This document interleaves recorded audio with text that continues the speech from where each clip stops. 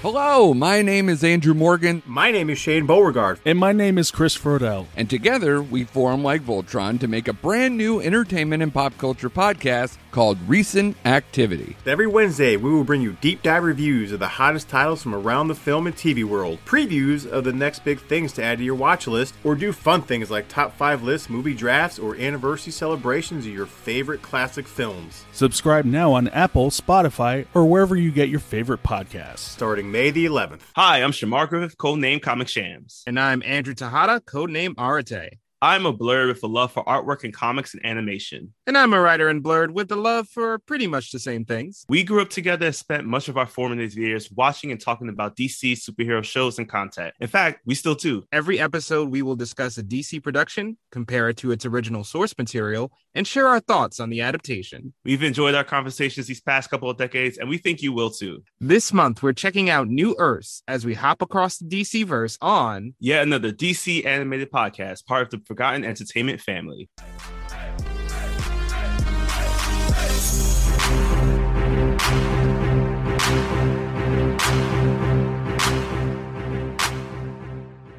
Welcome to yet another episode of yet another DC animated podcast. My name is Shamar Griffith, codename Comic Shams. And I am Andrew Tejada, codename Arate. Andrew and I have known each other since 1996. That was the year. The 1987 Teenage Mutant Ninja Turtle series came to an end. Oh, damn. Yes. Damn, really? Damn. Yes, that was the year the original run ended. The Heroes in the Half Shell.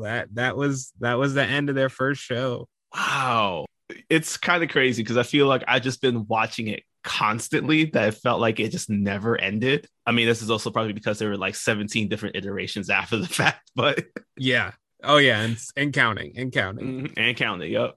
But the reason why we're talking about the TMNT, the Heroes in the Half Shells today, is because we're talking about probably the most ambitious crossover of our time, Batman versus Teenage Mutant Ninja Turtles. How are you feeling that we're talking about a movie this time around?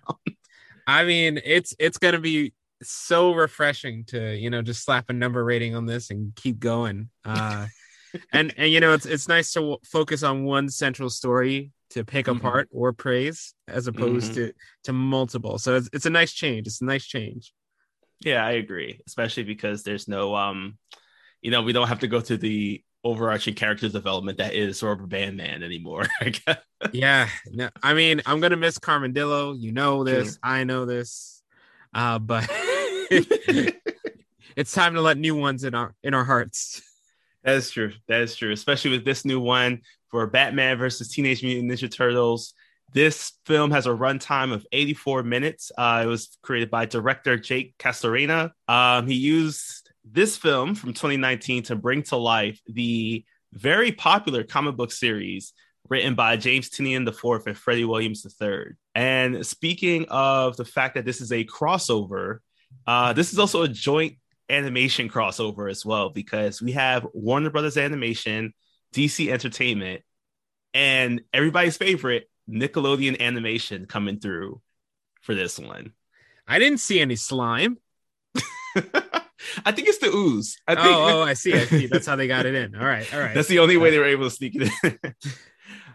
Also, this movie is rated PG-13. So for the kids out there, you will be seeing some kind of crazy stuff if you watch this film, given the fact that this is apparently the first Nickelodeon and the first TMNT animated version that received a rating of PG-13. Sure, it was just PG-13. Yeah, it got dark. All right, so moving on to the cast, we have some familiar names that we've actually kind of seen sometimes in the past, but we got a lot of great new ones here, as we have Troy Baker, who's pulling double duty today, voicing not only Batman, but also Joker. Insane. This man Wild. is insane. Wild. Eric Bauza voices Leonardo. Coming up next, you know him as Blaine Anderson, or the Music Meister in the Arrowverse, as we have Darren Criss voicing Raphael.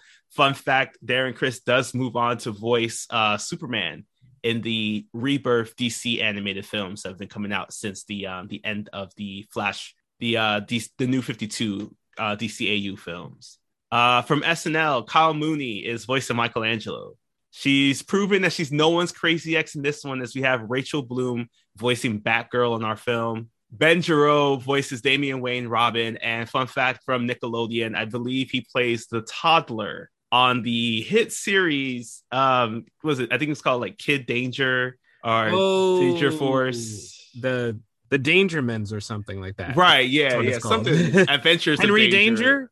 Something. Henry Danger. That's what it was. It's dangerous any way you slice it. Yes, so true. Ra's al Ghul, or Ra's al Ghul, will be going back and forth once again on his name, is voiced by Cass Anvar.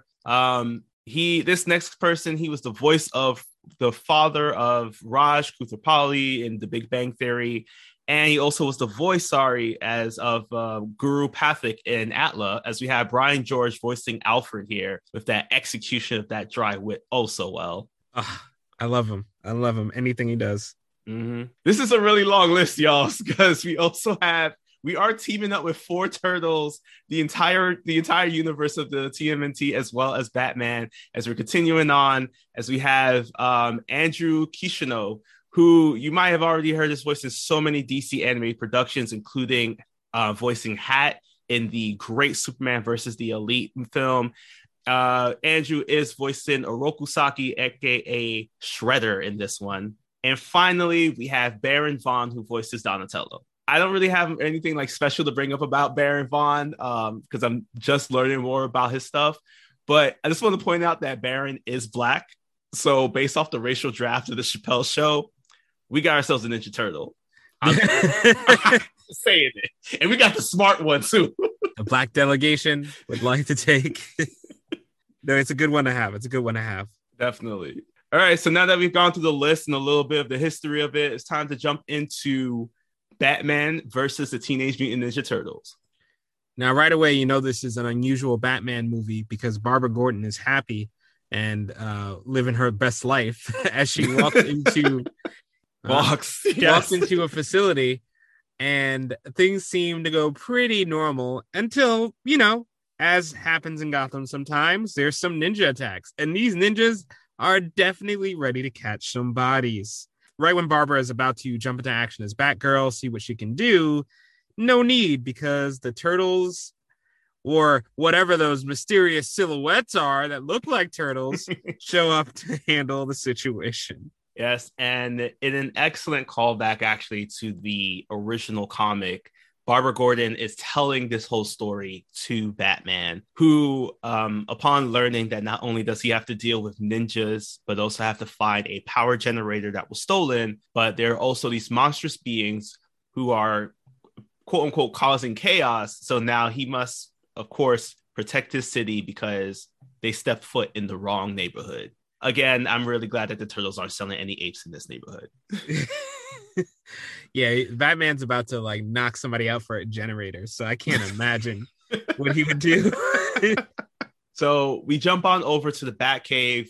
Bruce and Alfred are just talking through everything that happens. Fun thing that we do want to point out is that Batman drinks his coffee out of a Superman bug. I just, it's like, they have merchandising apparently in this universe. Game recognizes game. So Bruce is just adamant about stopping these monstrous creatures from causing any harm in his city, while Alfred is just talking things through. And he tells him now that apparently there is an alert from GCPD that they plan to send units to Wayne Enterprises, as they believe that Wayne Enterprises might be the next step on the string of robberies. And I just want to give a quick shout out to the GCPD because they didn't even reach out to Bruce. They were already on their way. This is the most competent that I've ever seen the GCPD. I agree. I don't think we've ever seen them take this much of an interest in Gotham. But I do also love this line where Alfred is like, do you want them to, they're offering extra security, and Batman goes no, and Alfred's like, shall I tell them that it's because you are about to punch them while wearing a bat costume? That dry wit is amazing. It is so good. And pulled right from the comic, actually. Oh, fantastic. And since Batman decides he's going to try to prevent them from stealing the generator himself, we get a nice suit up montage that includes the unforgivable crime. I'm sorry, Donnie. Not Donnie. I'm sorry, Michelangelo. You cannot put your pizza in the utility belt and pretend like it's all right. It's not all right. All right, like stop with that. Just gunks up the works. So we now see that the turtles are also investigating this crime as they are heading over to Wayne Enterprises now to provide their own set of help. So as this is also a very cool thing that in hindsight makes a lot more sense than I thought, because of course, Bruce, knowing that everything is about to go down, he apparently gives his team at Wayne Enterprises the night off and uses holograms to make it seem as if the device that they're planning to steal, as well as everybody who's supposed to be working on it, is still in the building. One of my questions, though, is did they give consent to having their images and their whatever it is be basically created in hologram form? Honestly, if I work in Gotham and my boss is like, don't come in tonight because somebody's going to try to steal something, whatever they got to do, I'm with it. Like, I know what happens during robberies in Gotham. You get frozen, fear toxined. Go ahead, steal my likeness. And they probably signed it away when they signed the contract. That's true. It probably might even be a part of the union dues for all we know. But this leads into a full-on fight as Batman takes on every single member of the Foot Clan that comes into Wayne Enterprises. While on the outside, it seems like Penguin and his gang, with a special cameo, I just want to point out there's a person there who is who looks a lot like the mutant gang leader from the Dark Knight Returns comics. But also fun little thing that I realized after the fact is that he also looks a lot like Krang's robot suit. Yeah, I was also thinking like he was giving me some Bebop vibes too. Yes, Bebop too. Yeah. Oh my gosh, this so many. It's the glasses. You have those squarish glasses that just solidifies you. But at the same time, as Penguin is stalking the Wayne Enterprises, because he also wants to get in on the action and try to see if he can steal whatever they're trying to steal, this is when they get attacked by our heroes in the half shell, even though they don't know yet that they're turtles, and keeps thinking that they're Batman. Yeah, but they learn quick because Raphael, especially trying to go for the most jacked award, comes up and with his brothers just starts laying down the law while Penguin makes these crazy noises. The noises were killing me. It's like every 5 minutes. And Penguin is I also thought Penguin was a little too casual about giant mutant turtles. I mean, I know it's Gotham, but you seen shit like this before, buddy? I don't know. In any case, as they are easily handling Penguin's goons, Batman has done the Lord's work and like knocked out 40 ninjas at this point. And just as he's about to get the last one, the ninja gets a shuriken to the head, which again, PG-13? We sure? PG-13. And the only person who could have done it is Shredder. And Shredder, as soon as he sees Batman, descends like an anime villain and starts the one-on-one matchup. I do love that jump because it is an excellent callback to the live action Ninja Turtles movie. And the main reason why I remember this is because it was my favorite scene growing up as Shredder slowly falls down. Like, we've had moments in which, that signify when shit's about to go down. When Henry Cavill like reloads the arms in Mission Impossible, or Yu-Gi-Oh comes out with the with his this Millennium Pendant and whatnot, or even when the Green Ranger came out with the flute. Shredder falling down at slow speed means someone may die. It may be him, but someone may die. As long as someone dies at the end of the night, it's all right for him. So now we get this crazy choreographed fight between Batman and Shredder. The two of them are going toe to toe. We see some excellent usage of the ninjutsu and martial arts. Shredder shows that his armor is well adept enough to take on any hit that Batman throws at him with his batarangs. as things are just shattering all around them. And then this leads into the final stage of the fight where Batman looks like he has the upper hand. And as he leans forward to spring forward at Shredder, who's trying to recuperate himself, Shredder, did Shredder pull the, I want to say this is the move that Neji had in Naruto? I mean, yeah, I don't know what I just know he had that, he pressed up B, back circle, right, left, used his power gauge. It was full 3 times over. This was Game Breaker level 2. Game Breaker level 2 on, yeah. Whatever they use in Ultimate Ninja Storm, I never played those games. But he hits Batman with an attack that throws Batman across the room, bloodied mouth and everything.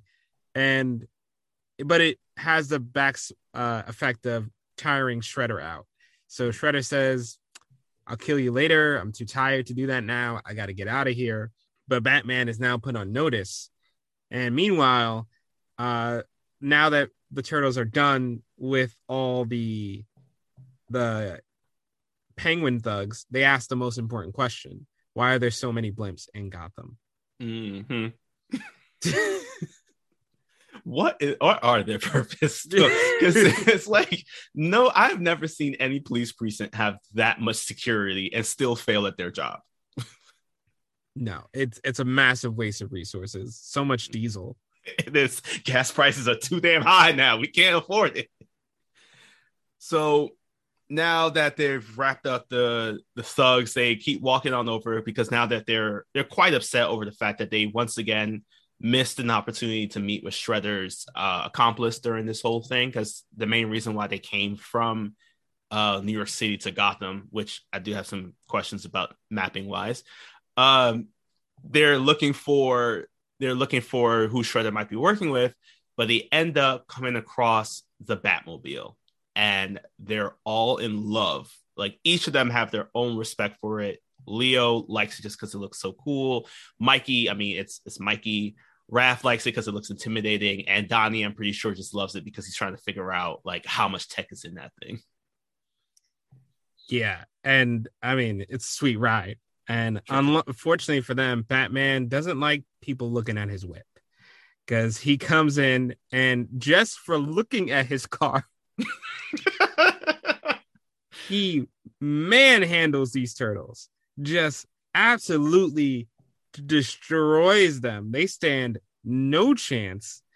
There's a great part of the fight where, and again, another well choreographed fight, and there's another great part where the taser is not working on Raph, and he just goes like taser level 7, and like, bro, how many pull from the levels? comic book? Yeah. And at one point, even Batman steals the Psy, showing which weapons he prefers. And even though he doesn't stab anybody, he is lethal with those things. It is, it's a great fight. It really is. And unfortunately, it does lead to the Turtles losing. There is at one point when Mikey gets kicked through a wall, like a brick wall, or I'm hoping, or maybe hopefully it was a window. And do want to point out the commentary by the citizens of Gotham as there's a couple breaking up inside of a pizza shop. I love that. I love that little detail. And of course, they're all freaked out when they see like a giant turtle talking to them. So Mikey gets pulled back into the fight, which quickly wraps up again. And Donatello is able to ninja smoke bomb them out from everything that's happening as Bruce decides it's time for himself to head back to his Batcave with the Psy in hand, as we now jump to a warehouse where we see that Shredder is actually meeting up with his contact in Gotham, because we see first that he starts talking to Baxter Stockman, who is a loyal servant of the Foot Clan. He is at this point already turned into a fly, and they're talking about the use of the creation of the machine that they're trying to put together, as well as the contact that they have, which is revealed to be the one, the only Ra's al Ghul. Okay, this is all right. Here's the thing. Different characters pronounce his name different ways within the same movie. Why did they do this? Roz or Raish, choose a lane, guys. It is really weird, and I wish that this was the movie that they settled it, because it was like, it's been too long. We've had different versions of this character throughout the years in different mediums, and I know that it's a lot to ask that for a random crossover movie, but at the same time, they could have made it for themselves. It's just like, here's how we're doing it. That's it. This is how it's going to be for the rest of the time, because they're bringing in basically every single version of their characters through different like entities. Like there's different versions of Batman elements in here. There's different versions of Teenage Mutant Ninja Turtles elements in here. So it's just like we had a moment here just to clear the air. But no, it refuses. So even though that's confusing, their plan is not, because what Shredder and Roz essentially want is Shredder wants access to the Lazarus Pit so he can, live forever like you do. Mm-hmm. And Roz wants to use a combination of the mutagenic ooze and the machinery he's trying to steal to basically spray some ooze across Gotham. And just so we know what he does, the bravest volunteer in the League of Assassins volunteers to get injected with the serum, and it turns him into, I assume Marvel's going to be mad because it looked like Werewolf by Night. And Roz's grand plan basically is to have Gotham torn apart by its own animal citizens. Although some seem to retain their intelligence afterwards. It's addressed later, but that's his main plan. And luckily, Damian is in the wings, spying on his grandpa, calling him a different name so we can stay confused. Meanwhile, Donnie and the rest of the team, they are trying to figure out everything that they can about the Batman. There's some great dialogue in here as the Leo, Raph, and Donnie are looking at the computer, researching everything they know about Batman. Meanwhile, Mikey is over on the side. He is drawing up all of his own notes. Fun fact that these notes were actually, the image of that was actually drawn by Kevin Eastman, who is one of the creators of the TMNT. And it's just really going through just like, it seems like Batman is good. He's helping people. He's doing all that. But it does seem weird that he's taking this dark aesthetic to his crime fighting, which intimidates so many people that they're worried that he actually may be working alongside Shredder. And we get that full breakdown thanks to Michelangelo, who provides for us a list of pros and cons for working alongside Batman. One, he's awesome. Con, he apparently kicked their high knees, as he put. Yeah, and they decide the only way to know for sure is to meet him themselves. So Donnie, triangulating all of Batman's appearances and figuring out access to waterways, figures they can swim into the Batcave. He does this in 2 minutes, which really makes me question why no one else has figured this out yet. Because he got this all through a Google search. Right. So someone's been keeping track. And so he instantly figures it out. And they arrive they swim in, they see the big penny, the dinosaur. Mikey can't control himself, puts on a bat suit. Don't know which bat suit even could have fit him. But he's hanging out in the bat suit on top of the dinosaur. And Damian, don't play games, takes after his dad, and is immediately on site with Mikey. Oh my gosh, this is also a very fun fight as well, just because they a lot of the cool things that they do in this movie is that they start shifting into the fighting with the our main characters here by creating the silhouettes, but really focusing in on the color scheme that that each hero has. So we get to see that actually happen for Damian as well, as we see his yellow part of the cape being kind of shown as he's just taking out everybody one by one. This whole fight, though, does come to a brief end as Batman and Batgirl arrive into the cave. and they start talking with the turtles because they start realizing that, you know, they seem to be on the same side, that like the fight from earlier was just a misunderstanding, even though basically the turtles got rocked by Batman, let's be honest. Oh my God, it destroyed. So now the two groups decide to work together because they realize now that Shredder is a common enemy between the two of them. And Damian reveals that he realizes that Ra's al Ghul is the one that's working alongside Shredder. So this, as they're talking about this, at the same time, Shredder and Ra's al Ghul are making their way through Arkham Asylum. And yeah, sorry if you're doing your jobs at Arkham Asylum, but you kind of knew this was going to go this way when you signed up, because they're killing everybody. I mean, so fast. The camera guy. And I got to admit, Ross came out like a gangster at one point out of the shadows, put his hand on the camera guy's shoulder. You didn't see it, but you knew that guy was dead this morning. And they're passing by the various inmates. Harley has a nice interaction with Shredder where she just lures him in so she can check her makeup on his mask. But they're really there for Joker. And I'm going to give this Arkham Asylum some credit because they put Joker in a legit bank vault. And inside the bank vault, he is in a smaller box. That's how you secure the Joker. No yard time, no nothing. You put him in there because they do establish at one point that this is a universe where Joker Jason Todded Jason Todd. So this is where he deserves to be.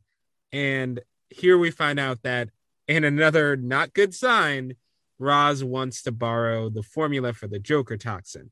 Yeah, and while all of this is going down, we also see that Ra's is basically kind of running the show.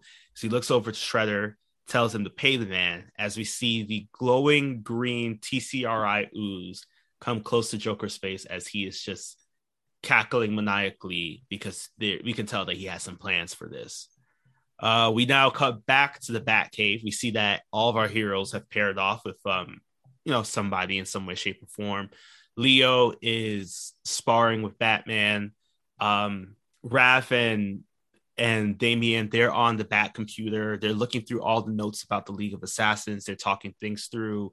And, like Raph is like saying like, oh, well, the Foot Clan is like way stronger than the League of Assassins. Meanwhile, Damian's showing all this proof that it's just like the Foot Clan is literally nothing compared to the death cult that the League of Assassins has created. I mean, it's a pretty fair argument. Talk about the hand, maybe, but word. So, and then also, while this is also, we get a chance to see really quickly that Donnie and Batgirl are talking with each other, most likely because of the fact that they're both like very science geeks and much in their own ways. But most importantly, is upstairs, Alfred is paying for what looks like 15 separate pies of straight up pizza, and my boy paid for that out of pocket. I am convinced because he pulled the money clip out of his pocket. I'm pretty sure he didn't get that from Bruce. Nah, that's from his right SAS days. So he pulls it from his pocket, and as he's walking back with the pizzas, trying to balance them all, trying to take them downstairs because, as he said, he offered to cook a gourmet meal, but they wanted pizza. Michelangelo skateboards down and unfortunately loses his balance and crashes right into Alfred, knocking over all the pizzas. And I gotta say, before this, one of my favorite lines of this movie, because the pizza delivery woman is like, "Can you handle all this?" And he goes, "Young lady, I assure you, there's no amount of cheesy bread that can surpass my abilities." I need that on a shirt. So yes, but knocking over all that cheesy bread does get Michelangelo's skateboard temporarily confiscated by Alfred. He's not getting it back. Alfred's holding him by the headband. And at this time, luckily, Donnie and Batgirl have been productive. They developed an anti-serum to the ooze with about a 40% chance of lethal side effects. And I said too much. Oh yeah, way too much. And Batman and Leo are finished their fight. Leo gets the upper hand, and Batman's making excuses for losing. Oh, my shoulder was a little banged up from that Shredder fight. Batman, come on, man. You can lose a fight. Take the L. He's so salty, he even rejects pizza. I was so upset with this because not only did he reject the pizza, he stopped Damian and Batgirl from eating the pizza. So we just gonna go out there and fight crime unfed? You better have that nutrition bar, that that Fiber One bar in your pocket when you're working for the Bat family. Word. Also, he was like, this is not a time for pizza. He says this to Mikey. And I just want to say dishonor on Batman, because dishonor on him, his Bat family, the Bat Cow, just everything. Because it's just like, there's always time for pizza, no matter what. But I guess they have to get going because the alarm is going off at Arkham, and they're being called by Commissioner Gordon for the classic meetup on the rooftop of the GCPD case debrief, where we have a lot of fun with this one because it is Batman talking with Commissioner Gordon as Commissioner Gordon looks up and realizes that he's not only joined by Robin and Batgirl, but also the four turtles. Yeah, I understand why he was thinking about retiring, right after this. I would hand it in here to Gordon, like, you're a damn good cop, Jim, but every cop has its day. Mm-hmm. And in another fun little bit, after he gives the debrief about Gotham, about Arkham Asylum, of course, everyone leaves in the middle of the conversation. He's like, everyone's gone. And Mikey goes, I'm still here, scaring the shit out of Gordon, which I love that. I love that so much. And as they're headed to Arkham Asylum, I guess on the rooftops, because that's the fastest way. But you all have cars and vehicles. But I guess the fastest way is the rooftops. I don't know. Sure. And, they suggest having a little fun, making it a race. And it's a nice moment because you don't always get to see Damian behave like a kid. So this is something he's like really enthusiastic. He really wants to win this meaningless race against the Foot Tops, because again, you could fly there, you could take the Batmobile, but they're just gonna let cardio settle this. Now that they've headed over and arrived at Arkham, what we did see before in the brief scene was that Joker connected the ooze. He released everybody from their prison, and then he connected the ooze to the sprinkler systems, or rather, I should say that Dr. Harley Quinn. I want to make sure we put some respect on her name after Joker did it, and I swear he was going to get that mallet straight to the back of the head if he didn't correct himself. I do appreciate that she just stopped everything until she was called doctor instead of nurse. I respect you. I respect you. Yep. So as she connects the ooze to the sprinkler system, it starts raining the ooze down on everybody. As we see, everybody is turning into some monstrous or animalistic kind of form, which we then finally see for the first time as Batman and the team, they arrive at Arkham, and they're greeted by Harley Quinn, who has been turned into a giant hyena, which is very, very appropriate given the fact that she has these pet hyenas. I think I love that little detail that they just stuck with. Yeah, all the animal themes for Harley, Joker, and the villains make complete sense. Including, so we, right off the bat, everyone decides to split up. Now we had to deal with a polar bear freeze.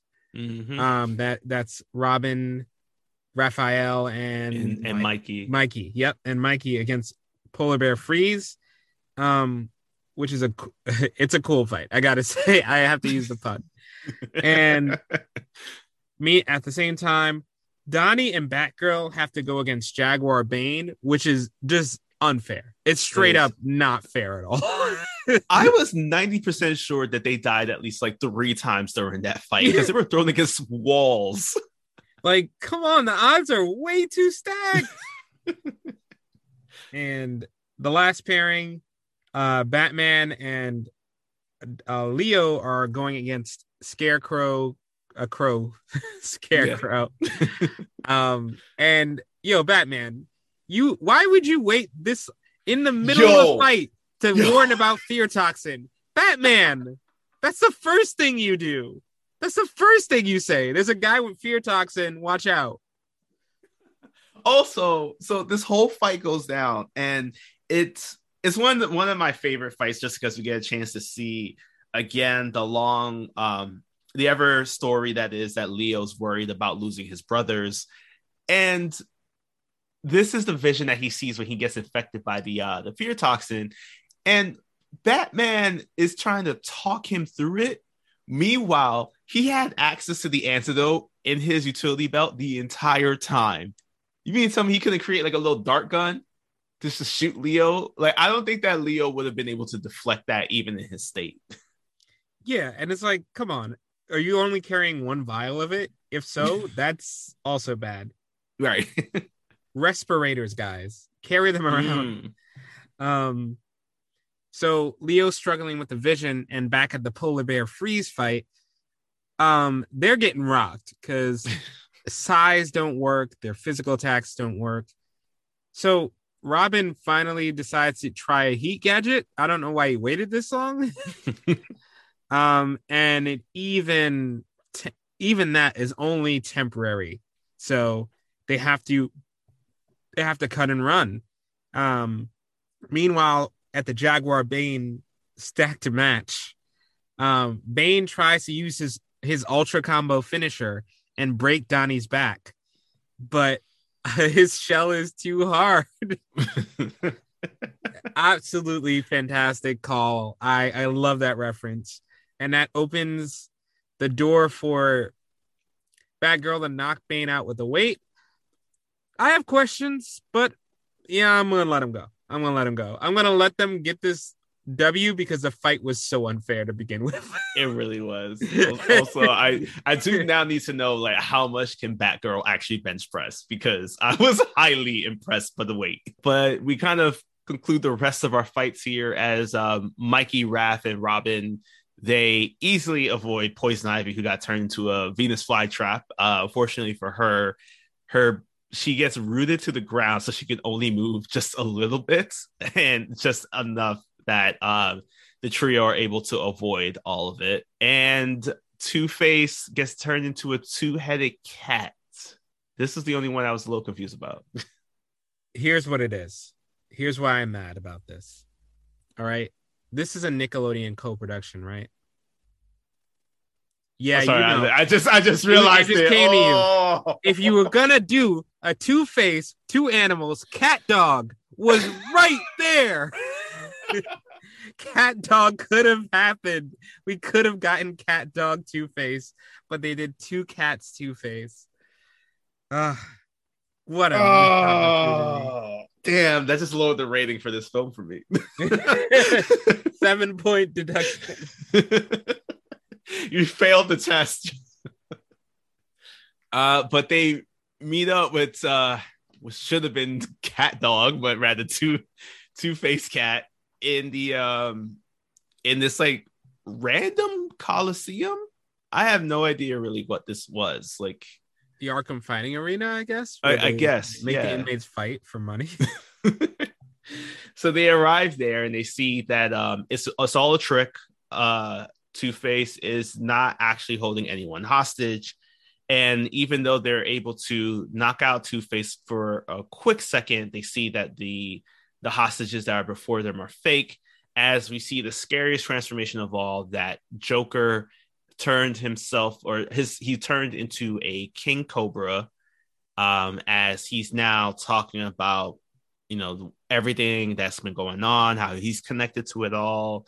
And even though we have the full might of the entire squad here, all the villains are just too much for them, as Joker is able to attack just as well as Harley Quinn. Polar Bear Freeze comes through, and we see in a crazy scene that he freezes Batman to the ground, even though Batman's protesting to everybody. They're like, we need to come back. We need to make a plan. He freezes Batman to the ground, and this gives Joker enough time to actually infect him with the new toxin that he's created. Is a combination of Joker venom and the mutagen, the ooze that came over from the Turtles world. Yeah, and as you suspect, once Batman gets injected with this, he turns instantly into a large lemur. And man, this thing is terrifying. It's like, if you ever wondered what Momo would like if it was evil on the dark side, no, of course not. He turned into a big bat, because come on. Oh, but he does look like a lemur. He does look like Momo. He's got the wings. God. He's got the,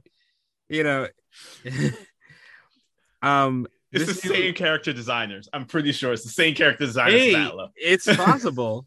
Nickelodeon joint production. But this Batman is intense because he is so strong. He can block Mr. Freeze's ice with his wings, bro. This guy is not playing games. He takes the Mr. Freeze into a hole, and we don't know what happened to him after that. So got put on ice. Yeah, maybe he got a body. So at the same time, now they have another problem. They got to bring Batman. They got to inject him with the serum, and now it's everyone trying to take down Batman with the serum while also avoiding all the other villains. So yeah, just another crazy melee where there's so much going on here. Damien's stepping up. My boy Damien is getting some real W's. He thinks men and women are equal for that beatdown because he's taking on Harley with no problem. Given his history, that makes sense. Talia's a badass. And I absolutely love Barbara against Joker because, most continuities, Joker is shooting Barbara, and that's their relationship essentially. But here, not only does she beat that ass, but she kicks out all of this man's teeth. Yes, girl, get it. I loved it so much. And I'm so glad that we got a chance to see just everybody kind of get taken down so quickly while also have all this chaos around them too. Fortunately for them, the Mikey gets grabbed. I know this sounds really weird to say, fortunately, Mikey's the one to get grabbed, but he is able to hit Batman with the anti-mutagen / retro ooze, retro mutagen / anti-ooze. We went back and forth in the names because of the fact that it went back and forth in the movie as well as a running joke. He's able to take down Man Bat. Is this? I guess I just call him Batman. Batman. So he's able to take down Batman, and he does apologize right before as well. As he falls down, the Batman we see reverts back to his normal self because once again the anti-ooze is able to revert anybody who has been turned within the last 12 hours. So fortunately for them, it does work, and it's not lethal. Looks like we got that random 60% was really working hard this time around. Yeah. So thank God. Yeah. So now it's time for them to head back to the Batcave as Shredder and Ra's al Ghul continue on with their plans. They actually end up meeting with Penguin, who has secured the device that Batman or Bruce had actually hidden away. He was able to find it. And Ra's showed that he was actually working with Penguin to secure the final object, leaning into more of that Shredder really kind of not trusting Ra's al Ghul at this point. Yeah, also, Batman was going to move the device to Bloodhaven, and you couldn't give it to, like, Superman for the Fortress of Solitude? Like, couldn't fly that over for you, buddy? Like, I don't get it. But, I'm pretty sure it's not that heavy for Superman. Yeah, that taking him 2 minutes tops. I do like this, like a quick moment where Shredder gets cheated out. Shredder's kills all of Penguin's men essentially, and doesn't say he's not gonna get paid. And him and Penguin and Baxter are like, I ain't getting paid either, bro. It's all right. We'll make it through this. Back at the Batcave, Batman's obviously needs a minute to recover from becoming a giant bat. And there's some two great lines here where they're like, are the hostages okay? And they're like, they're fine, mostly. And Mikey also has this revelation that Bruce Wayne is Batman. But they're all like, you knew the Batcave was under Wayne Manor, right? Like, I love these little exchanges. Fortunately for them now, Batman does recover, and he's pissed now at this point. He is, he puts a lot more faith in his team than he ever will with outsiders. If you weren't trained by Batman, that means you're incompetent in his own eyes.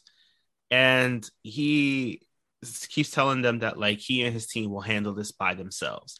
But in a one final moment to finally end the verses between the two of them, Leo and Raph, and they all come together and just say that, hey, we truly do need to work together. We are facing off against two of our biggest opponents.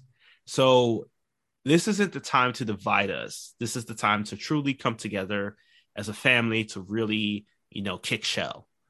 So Batman agrees, and just in time as the alert comes through that there might be something going down at Ace Chemicals, because Batgirl's able to figure out that the Cloud Seeder, which is the device that they stole, is somewhere in the same vicinity as Ace Chemicals, because they deduced that the only place that they could get that much Joker venom is from the vat that Joker fell into back when he was first created.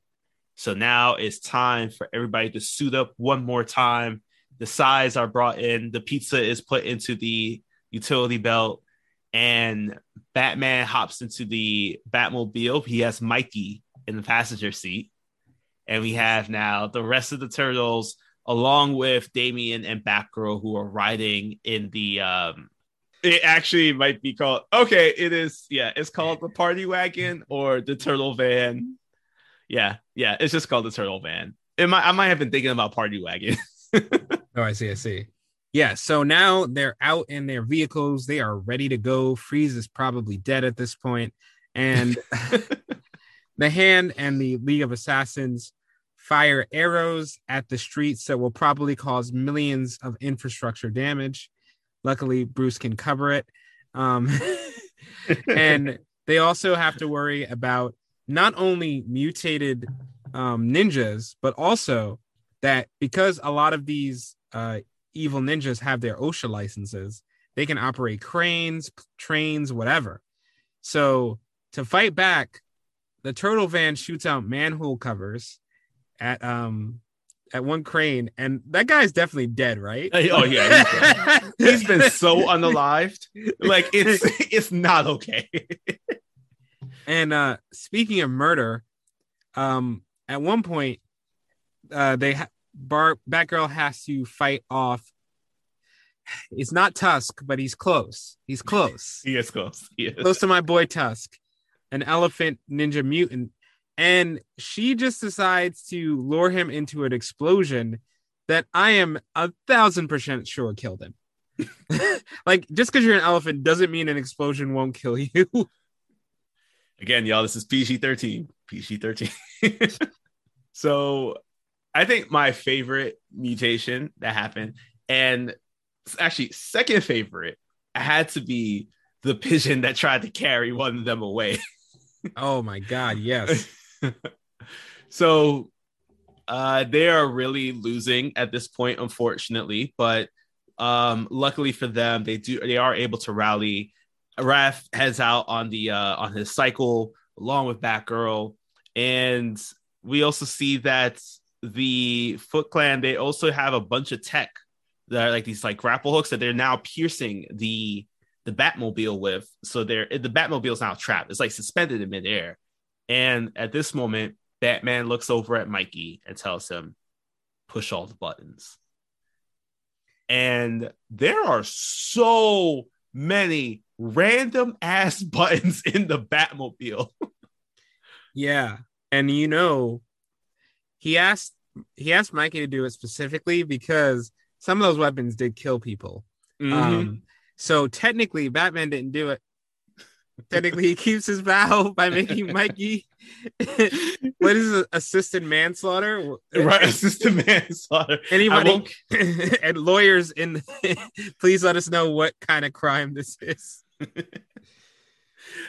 And as Mikey is just having the time of his life, Damian looks over because he sees that there's a flare gun that apparently Batman has that turns the fire into a bat signal.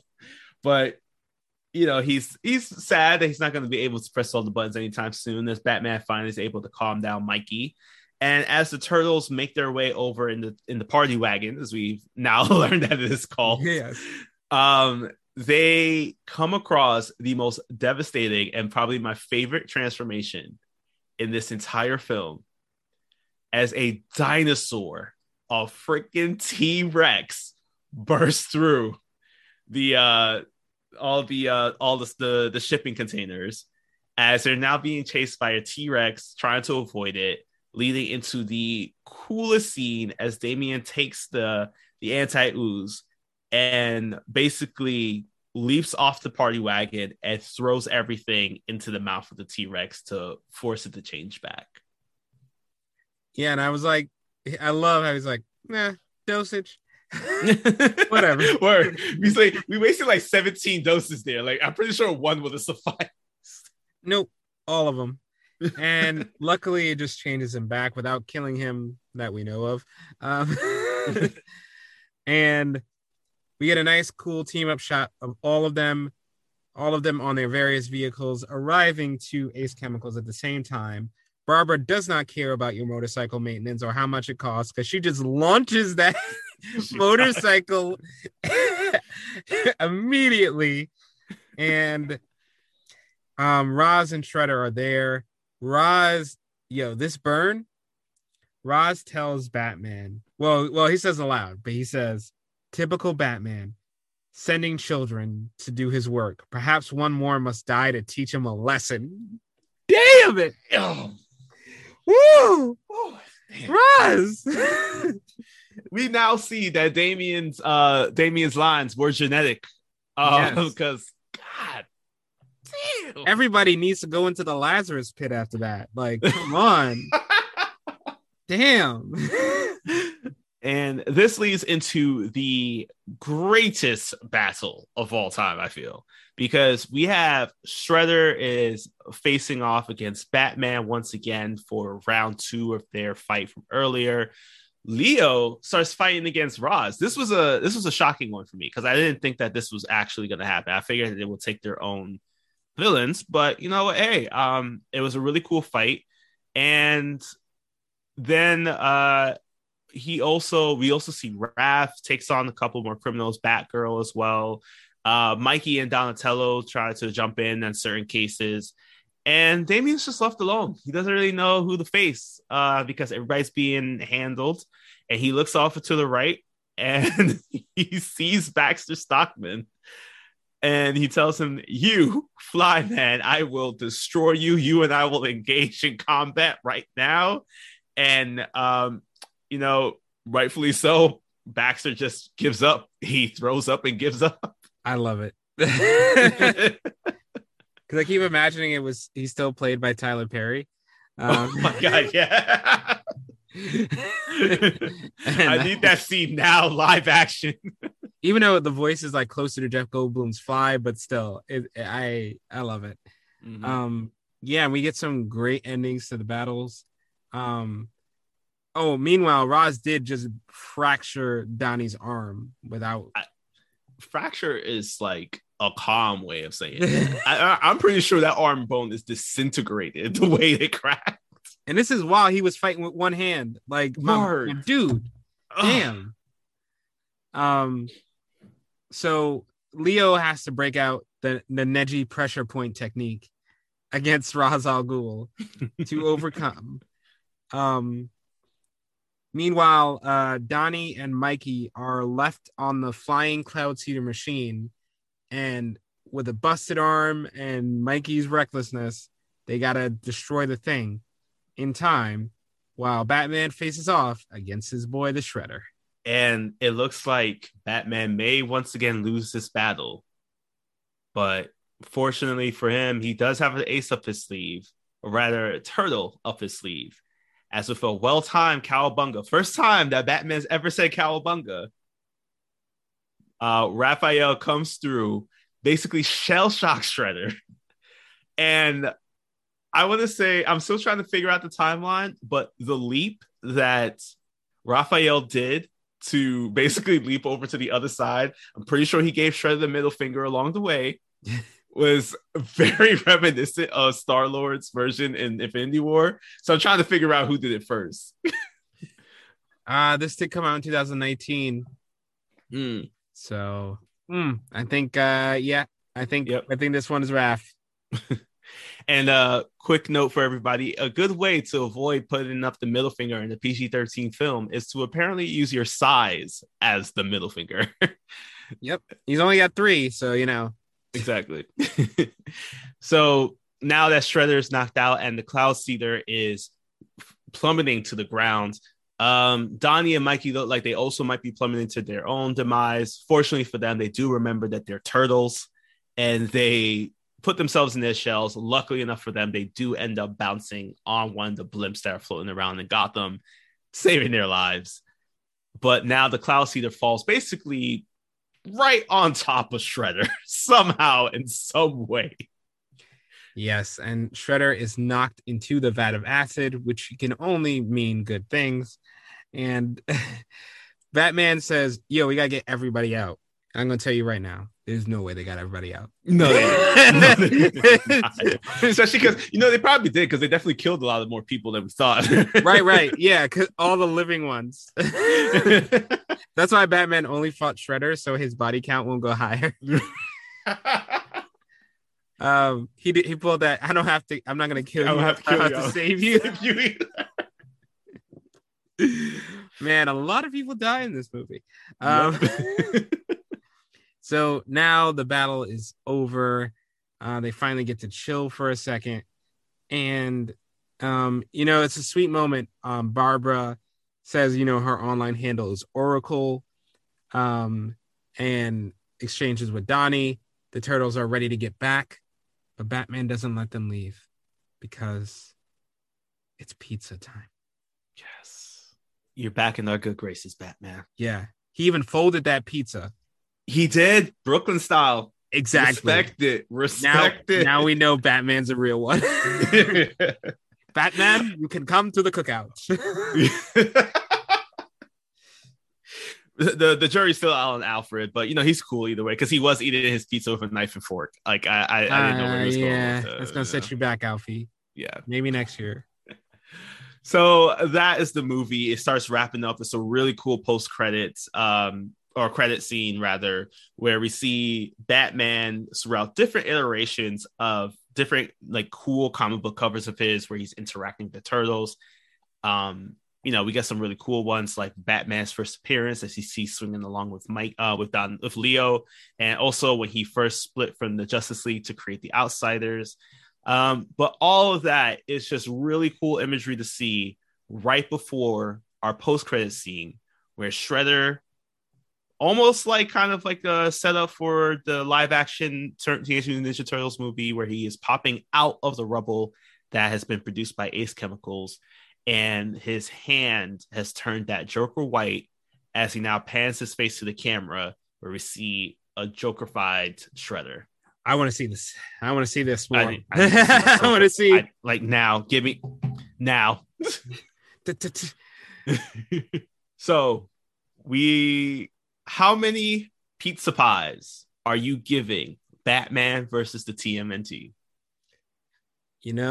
I would not have anticipated this in a million years. But I'm going to slap it with for the amount of slices on a pizza, I'm giving this an 8 out of 10. Mm-hmm. It's such a clever movie.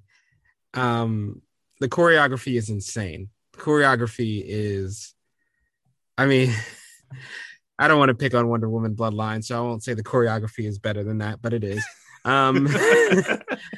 Like, they never, every fight is so obviously precious to the animators.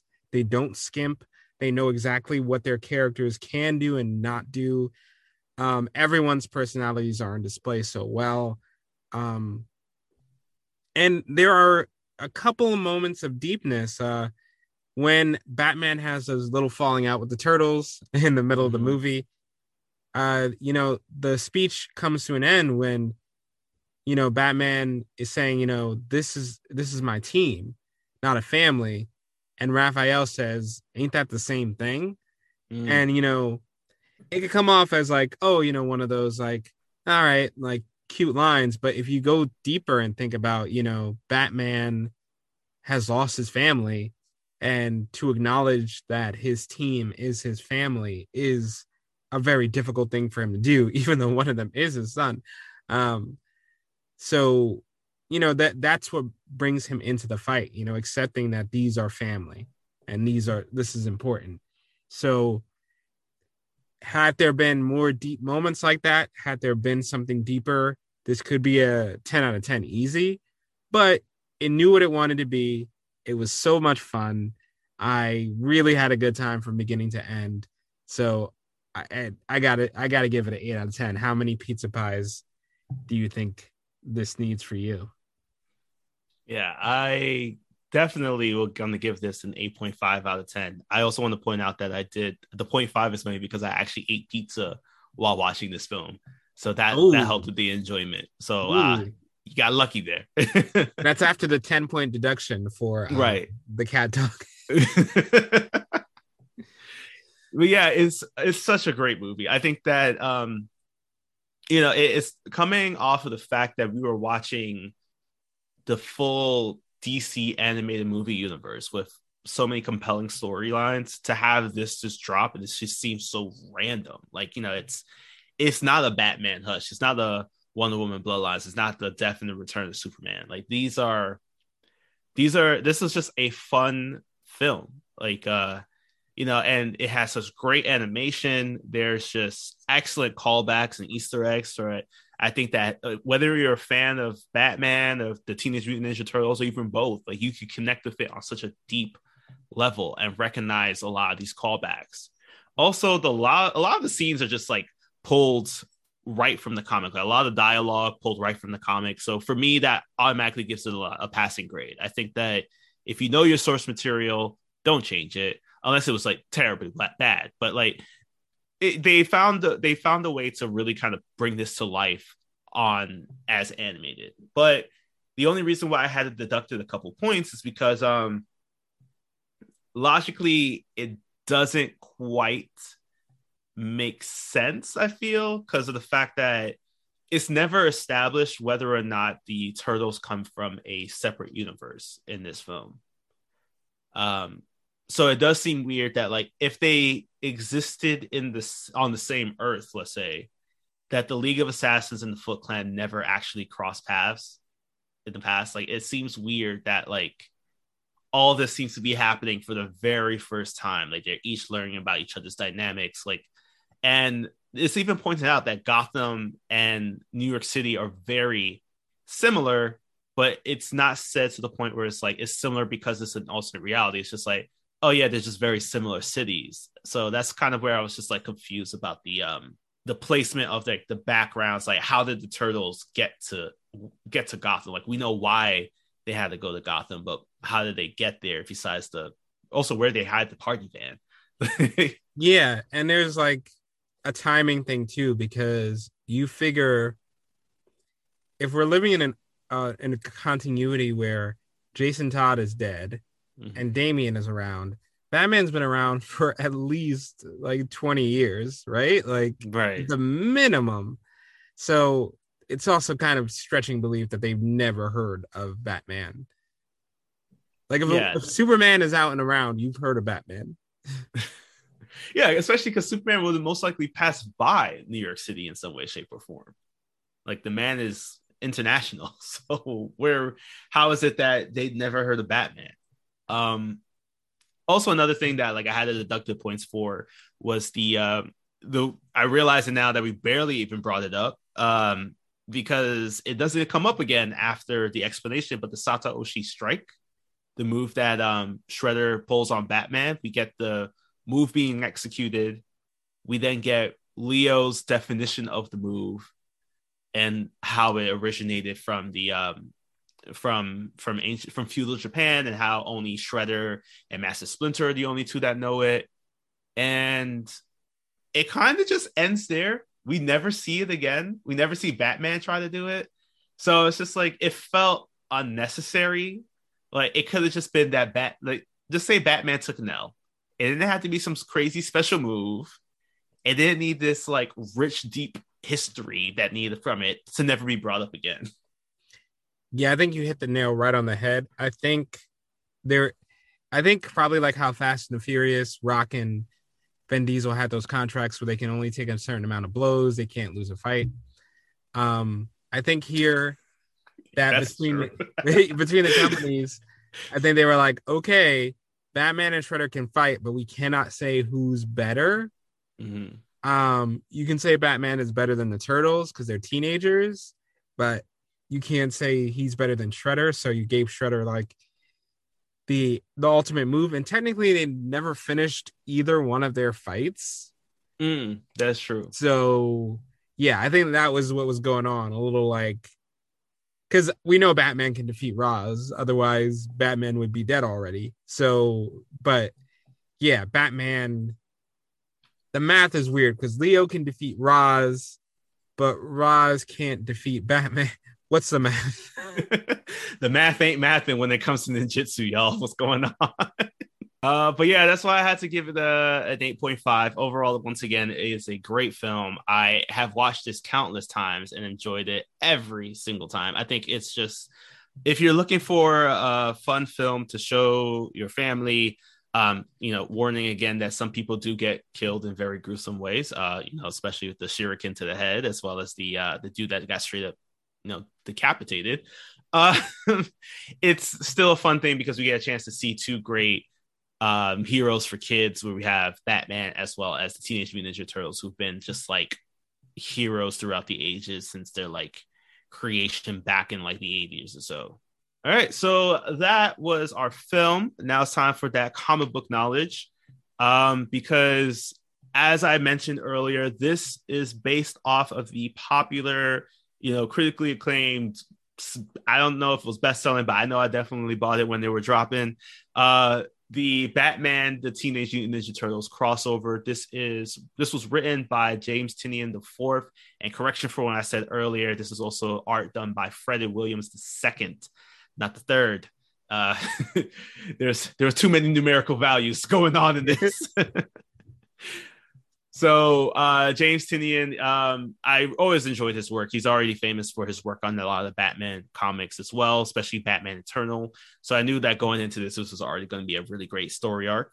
And it is a cross-company comic between DC Comics and IDW Publishing, which ran for 6 issues between 2015 and 2016. Now, here's the crazy part. This isn't the only time that that Batman and TMNT have crossed over. Nonsense. Nope. I mean, yes, we also see them battle each other in the Injustice 2 game, but more importantly, in the comics, this is the first of 3 comic crossovers that they've had. There are a total of 4. However, the first 3 are the ones that are actually connected, that tell this linear storyline that follow along with the events that have happened from this, similar to this film, all the way to its wrap up that happened back in 2019. They then released a 4th one, which was a bit more of a spin-off, a bit of a different concept, very similar kind of style, but the drawing style, the illustration was different, and it was really put together to celebrate the 80th anniversary of Batman alongside the 35th anniversary of the Teenage Mutant Ninja Turtles at the time. All right, so that's a good excuse. It's not just a random, hey, look, are those turtles over there? So For the sake of this film, I don't want to put it against the other two stories that happen within its continuity. I'm really going to be talking about the first comic itself, Batman / TMNT. So again, written by James Tynion IV, art by Freddie Williams II. And in that one, story-wise, here's some of the differences. It is well established in the comic that the Turtles come from an alternate universe. They figure this out because Batman, after fighting against the Turtles, he takes Raph-Sai, he researches it alongside with Lucius Fox, as they're able to figure out that by testing the particles in Raph-Sai, that the atoms are made from a similar material, but because of the small differences, they realize that it must be an item from another universe because it's different at an atomic level. This was also later confirmed again by Master Splinter telling Batman that he's from an alternate universe. Oh, good. So that's another thing, that we also have Splinter in this comic instead of a couple other characters. So another major difference to the storyline is really kind of the overall goal that Shredder and Roz wanted to do. The real plan was Shredder was sent over to this version of Gotham, rather New York, because in some way, shape, or form, Gotham is kind of like New York. Shredder was sent over to Gotham, where he teamed up with Ra's al Ghul because the two of them are planning to open portals now to different Earths, and they were going to take over different versions of NYC and Gotham, so that it was extending Ra's rule as well as Shredder's rule. There was not much of a Lazarus Pit influence or trying to turn everybody into monsters. Like, that was kind of more of like an afterthought, but the main goal was this. And of course, because it is Shredder and Ra's, the two of them end up double crossing one another. As you do. Finally, this was a big thing that I kind of wish that they did include, if this is going to be a continuous story for the film. So in the original comic, the Turtles are also working against the clock, because the longer that they stay in Batman's universe, the more their atoms will start to shift back into their natural state before they got oozed. So they're working against the clock now to try to make sure that they can take down Shredder and bring him back before they actually turn into turtles, like their smaller turtle selves. Oh, kind of like a Spider-Verse sort of deal. Right. And it felt like a missed opportunity in this one. I mean, if we do get a sequel to this film, I do hope they include it, just because it does add a bit of urgency to the scenario. But I mean, hey, if it ends up not being the case, it's whatever. Next, we have some character differences, as we have that, as I mentioned, Splinter does make an appearance in the comic. He's actually the one that finds the Batcave. He's the one that actually saves the Turtles from getting their shells whooped by Batman. But he's also the one that does face off against Batman a lot. There's one really great line in there where where Batman realizes that Splinter is a giant rat, and this is where Splinter looks at him and says, "What is more worrisome, the animal who believes himself to be a man, or the man who believes himself to be an animal?" Ooh, flipped it on you, Batman. Rat man.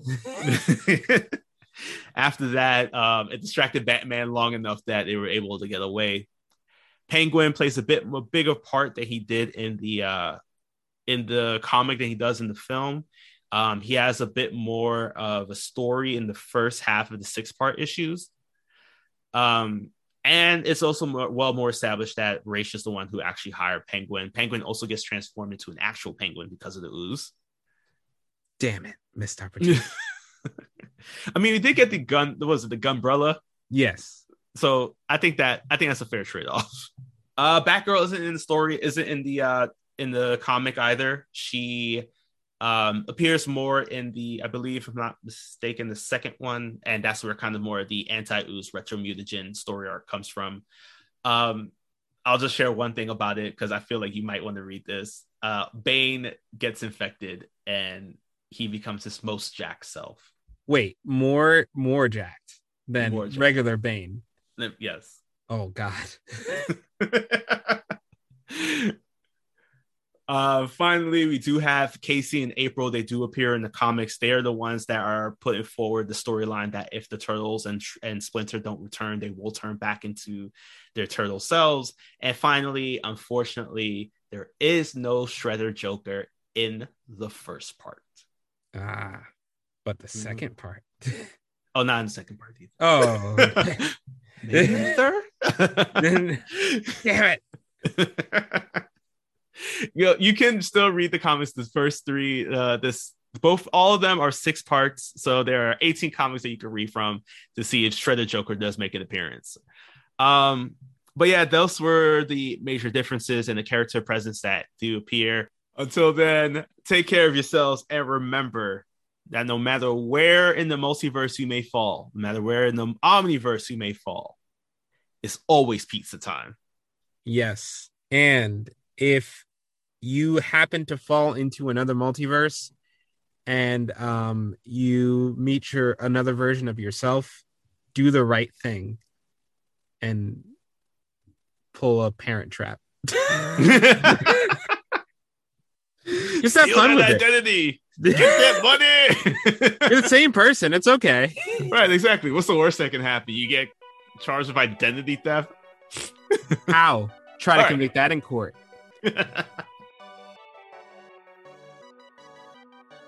Now that we've finished talking about our DC animated content, here are some recommended readings for you. All these comics and more can be found at your local comic shop, so remember to venture out and support your part of the source wall. And tell them Andrew and Shamar sent you. First on our list is a comic our movie is based on, Batman TMNT. It was first released in 2015 through a cross-collaboration production between DC Comics and IDW, and has since created 2 additional parts. With each story collecting 6 issues, that is 18 comics of this epic crossover. And speaking of crossovers, we definitely recommend checking out Turtles Forever, a 2009 animated film that saw the Teenage Mutant Ninja Turtles of both the 1987 and 2003 television series meeting through multiversal hijinks. That's all for our list. Thank you for listening, and be sure to rate, review, and follow yet another DC animated podcast. Also, interact with us on social media for news on upcoming content. Take care, and we'll see you for the next issue.